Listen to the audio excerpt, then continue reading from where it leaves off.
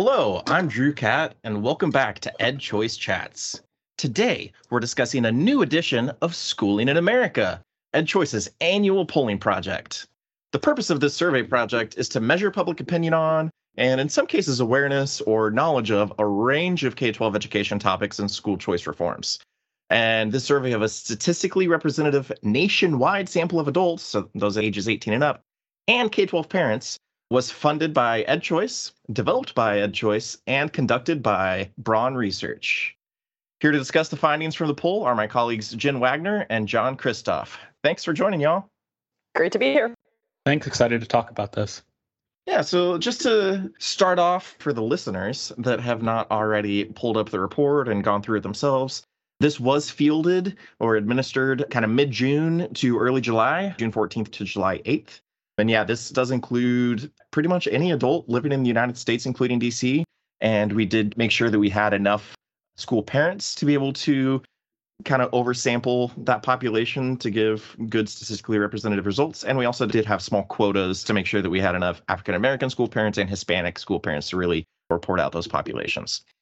But for those of you that are familiar with Schooling in America and EdChoice's polling, you know that we have one question that always leads the pack when we report out results, and that is, what's the direction of K-12 education?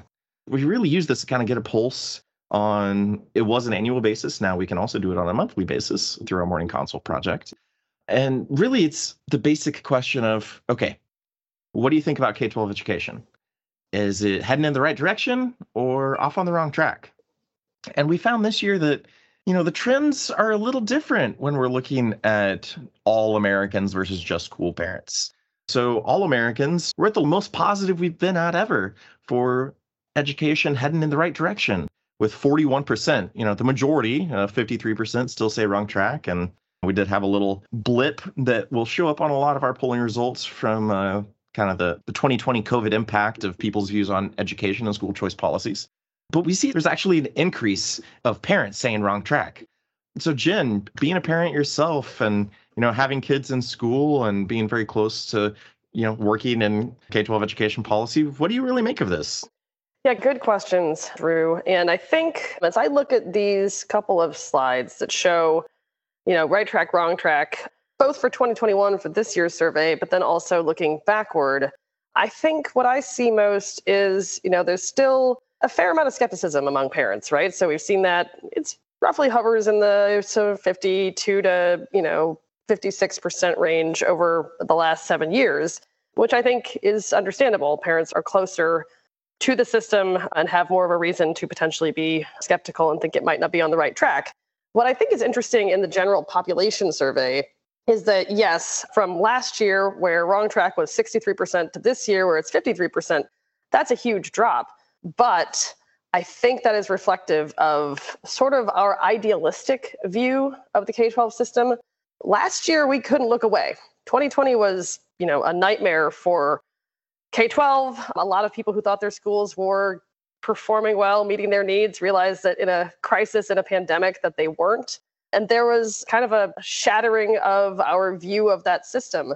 But I think what you see reflected back in this year's number, where it's a little bit more toward normal and maybe even a little bit less wrong track than it has been in the past, is a hopefulness, right? We don't want the K-12 system to be not meeting needs. We want it to be good. And so I think that's what's reflected in that change over time. John might have a different view, but that's what I see in those numbers. Yeah, I think there's a couple of important caveats when looking at these graphs that I even had to catch myself on. The first thing that you notice when you just look at the graphs is, oh, wow, the general population was substantially more positive about the direction of K-12 education this year than they were last year when we fielded this in the heart of COVID in 2020. Parents actually dropped a little bit. But it's important to recognize that parents generally, we could probably fairly say that parents still generally are more positive about the direction of K-12 education than the general population. One thing that I think is important that kind of backs that up is the percentage of the general population that says that they don't know. They don't know if it's going in the right track or the wrong track. And again, they're not parents, so maybe they're not, so close to the matter. Last year, almost everybody had an opinion on where K-12 was going because we saw a huge drop in people who were willing to say that they didn't know. dropped down to 2%, which was easily the lowest number that we had seen. And this year it popped back up to 6%, which is kind of how you see some people saying that wrong track went down and the right direction went up, while still having a lower level of positivity than parents generally. Parents are close to the issue, so very few of them for several years now say that they don't know. And if you follow our tracker, something that I've pointed out in some of our tracker blogs, when we poll this question monthly with Morning Consult, pretty consistently, parents are more positive about the direction of K-12 education than the general population. But additionally, they tend to be more positive about the direction of K-12 education the more localized the question gets. So arguably, the more proximate they are to the issue. So, for example, they are more positive about K-12 education in their local area than they are in the state, and they're more positive about the state than they are nationally. And, when you segregate it a little bit further and consider that the general population is even further removed, you kind of begin to see a pattern here. So when we fielded the survey, COVID looked like it might have been going in the rearview mirror to a lot of people. And I think that contributed to a lot of the general population saying that, kind of reverting back to a positive trend. Okay, COVID was the thing that rallied everyone together and said, COVID's a problem. K-12 education is going in the wrong direction. Okay, COVID's going away. That means things are getting better. Whereas parents who are close to this issue may be more approximate to some of the controversies that have been going on with back to school and things like that, they're not going to change their opinion very much from one year to the next. Yeah, and I think it's interesting when we kind of split out the different groups of parents. So when we looked at some of the demographics, I was really interested in looking at the differences between schooling sectors. For those of you who follow my parent surveys, I'm a big fan of splitting out schooling sectors just because people have different experiences depending on what type of school their child goes to and different views. So we saw that really the demographic that stood out to me was that charter school parents were more positive than negative. So there were 52% that said right direction compared to 48% saying wrong track. Whereas homeschool parents were the most negative, with kind of that 15% more saying wrong track, just about the same as the public district schools. But then if you connect this to a separate question that we had, which is how would you rate the schools in your area? And we saw for the first time that, for school parents assigning an A or B rating, there was a significant advantage to the charter schools over the public district schools. There had been a couple years back in, I guess, mid 20-teens or the early 20-teens, however you describe 16 and 17. I'm not the expert on that. That they were kind of within the margin of error, neck and neck. But really, it's a 14-point gap, which is kind of astounding because this is almost the largest advantage flipped that we've seen in the past of more people giving A and B rankings to really their public district schools. And once again, like the private schools, about 3 out of 4 parents would give an A or B. But yeah, John and Jen having those different experiences, and John, like I having a wife that's a teacher, although yours is in a different sector. What do y'all make about this? Do you think it was kind of a people noticing charter schools more or having a different view of charter schools over the last year? Yeah, what do you think could have tentatively led to this shift? I mean, I think people definitely have taken more over the last, year and change. A lot of parents have taken more agency and notice over their children's education than they otherwise would have. And they have seen their children learn and maybe how their children learn and perhaps how their children learn compared to how they're asked to learn, through their maybe public district school. And when you have that knowledge of maybe all is not right in your child's world, you begin to familiarize yourself a little bit more with alternative options. And if you're lucky enough to have charter schools in your area, you might familiarize yourself with those options. You may choose that, you may not choose that. I also know that parents have perhaps relied on each other a lot more through this pandemic process than they otherwise would have. And maybe you learn from other people's experiences at different kinds of schools and how kids are doing. Charter schools generally operate with a lot more administrative flexibility in exchange for more accountability measures.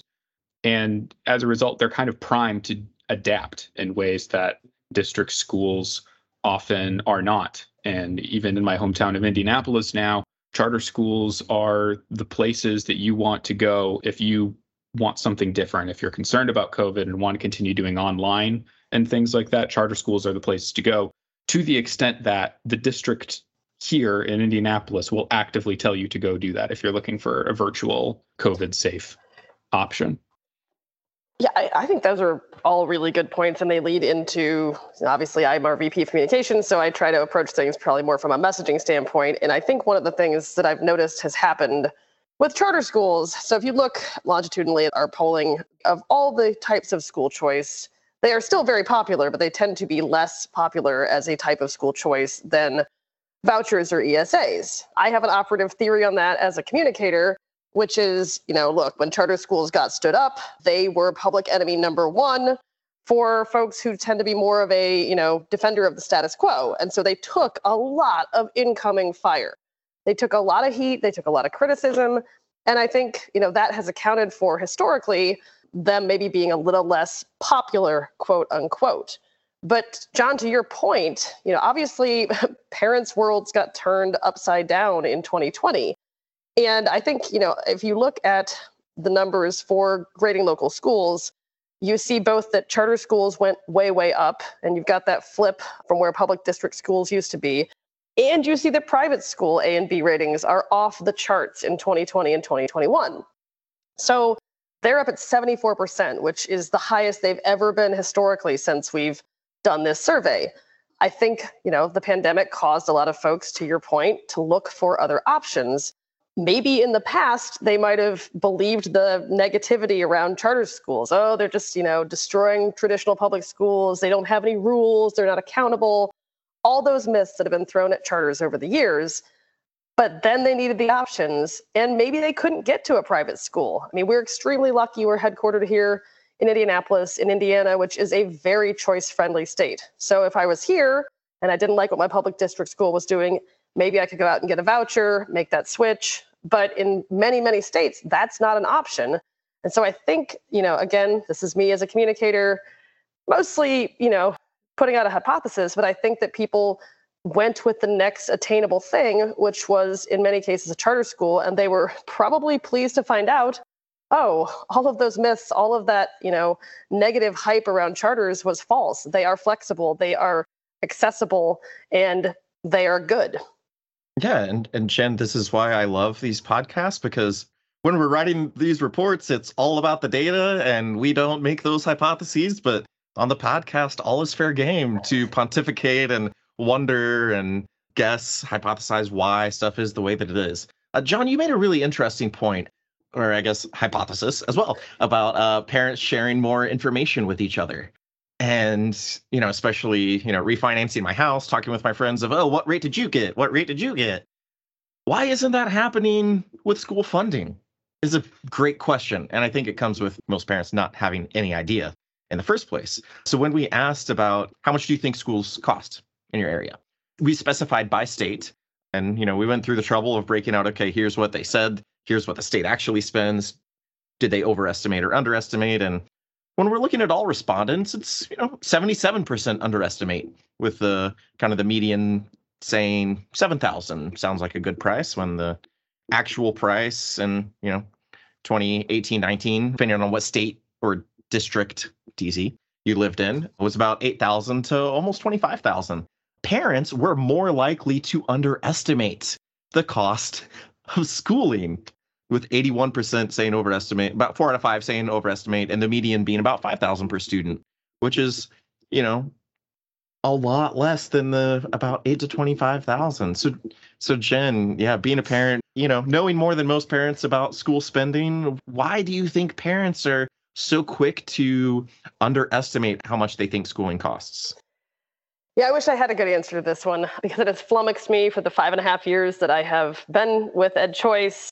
I see it reflected back. We've done some focus group work in the past. I see it in my everyday conversations with folks about, school funding and school choice. And I think we just don't have any idea how much these things cost. And I mean, I could even say, in a former role, I helped with communications for a large urban school district. And when I asked, I said, could you just give me a breakdown of your spending per school in the district? And they were like, well, not really. It's really difficult because, we lose students or we shift money from here to here. And it was not the answer I was expecting. And again, I was, on a contract to help them with their communications. And my thought was, oh my gosh, like you've got a school here that's getting, less money per student, but still turning out amazing results. We can highlight that. But I couldn't even really get that information as someone trying to help tell their story. And so I think it's just, this mystery world out there. And I think parents, just guesstimate what they think things cost, maybe based on college tuition or what they've heard people talk about. And so we have a lot of work to do here, because I don't have to tell you guys this. The number one knock on school choice is, you're diverting money away from traditional public schools, and therefore you are harming those students because you're not supporting them while you're supporting the kids that leave. It's the number one argument against school choice. We hear it all the time. The answer is obviously right here in these slides and in this data.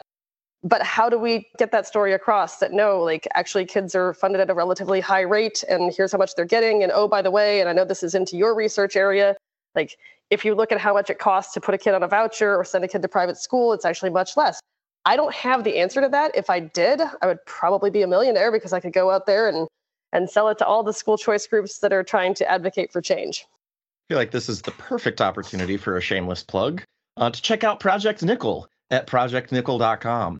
Made by Lincoln Studio and funded by EdChoice. It will actually show you how much your public school spends. Still uploading some of the data, but the majority of districts and schools are in there. So go online, check it out. So we're starting to run a little lower on time. There's some great data. We always kind of do a separate split out every year where we ask new questions. So please check out the report on the slide deck and our online dashboard, which is edchoice.org/SIA dashboard for schooling in America. We have great questions on learning pods and tutoring, but let's get to the bread and butter. Let's get to the school choice questions.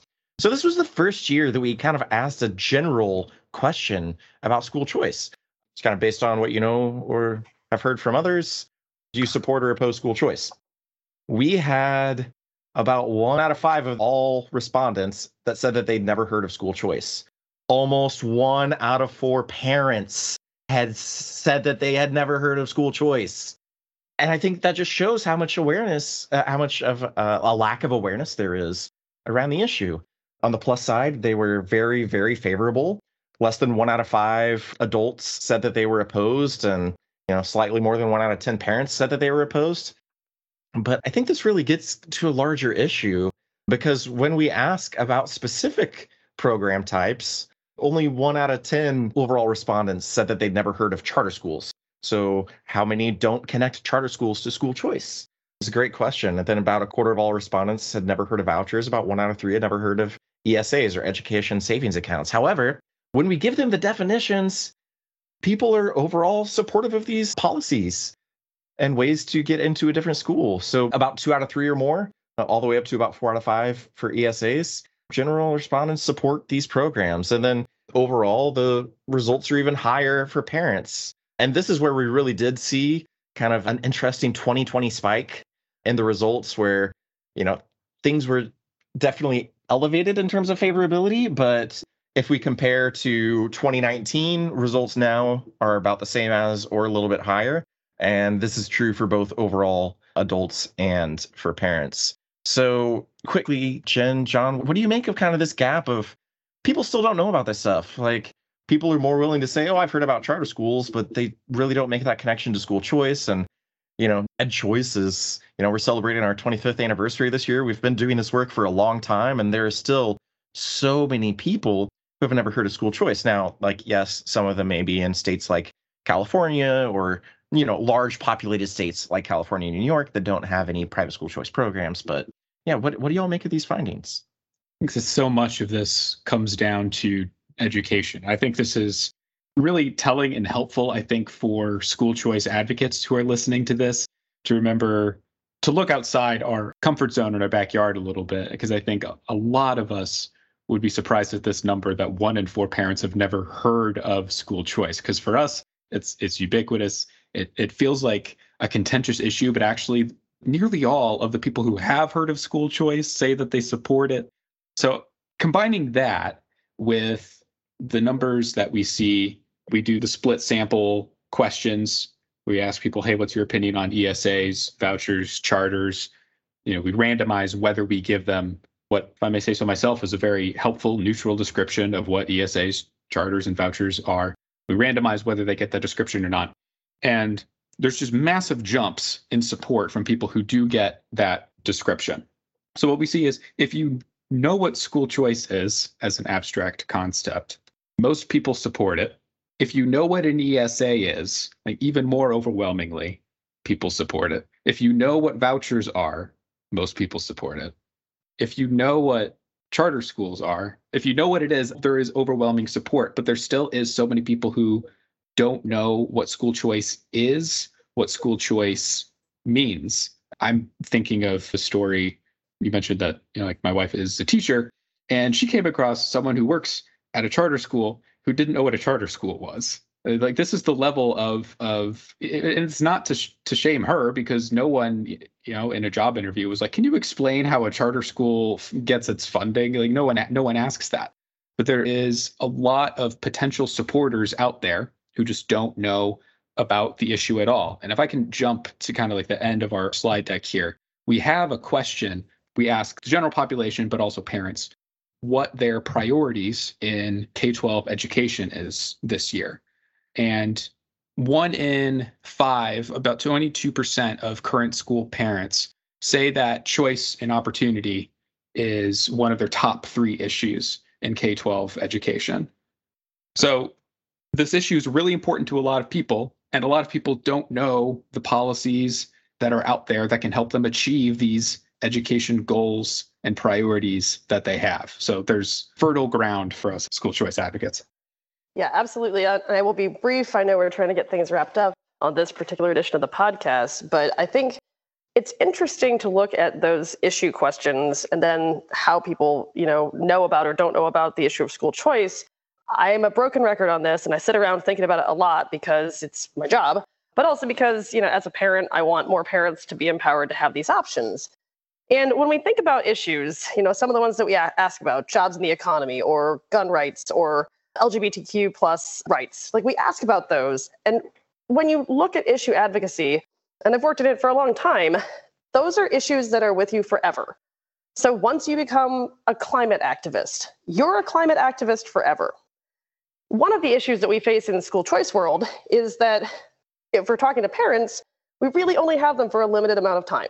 So we obviously have some uber parent activists out there that are amazing, and they are devoting their whole lives to this. But if I'm just a regular parent, I probably have 12 years where I deeply care about this issue, maybe more if I've got multiple children. But we're trying to get to those folks, influence them, educate them, and let them know their options in a very narrow window. And after they get done, they're probably not going to stay on as activists. So it's important for us to consider that. And the other thing, and I'll close on, is these are really personal decisions. I'm a broken record on this as well. Whenever I do a training, it's all great and wonderful to say, wazam, you've got school choice options. But those conversations, and this is borne out in other research that we have done in the past at the state level, those conversations happen most at church or at the grocery store or at book club between friends and family members and trusted folks in a personal social circle. Those are the places that people go to get this information, to maybe trust, to say, oh, I'm not really happy with my current schooling experience.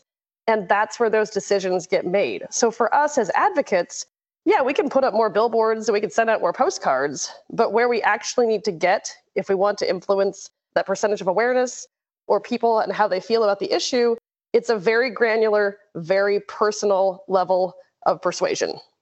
Yeah, that's a really good point, Jen.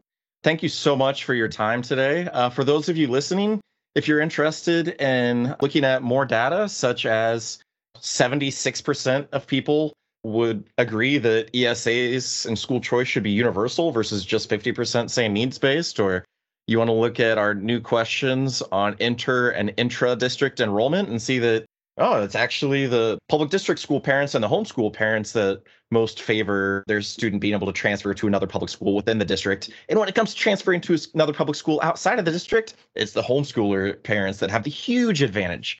Anyway, if you're interested in this and more, please check out our dashboard at edchoice.org/SIA dashboard for Schooling in America. The other projects mentioned today were Morning Consult. Check out edchoice.morningconsultintelligence to see our monthly tracker, and check out Project Nickel at projectnickel.com to kind of see what schools in your area may spend. And with that, that wraps up this edition of EdChoice Chats. Be sure to check out the description of this podcast for a link to the School in America report and dashboard. And be sure to subscribe to our podcast wherever you get them. It's your choice, so you never miss another episode. If you have any questions or comments about the polling result, feel free to reach out to us on social media. You can find us at EdChoice. Until next time, take care.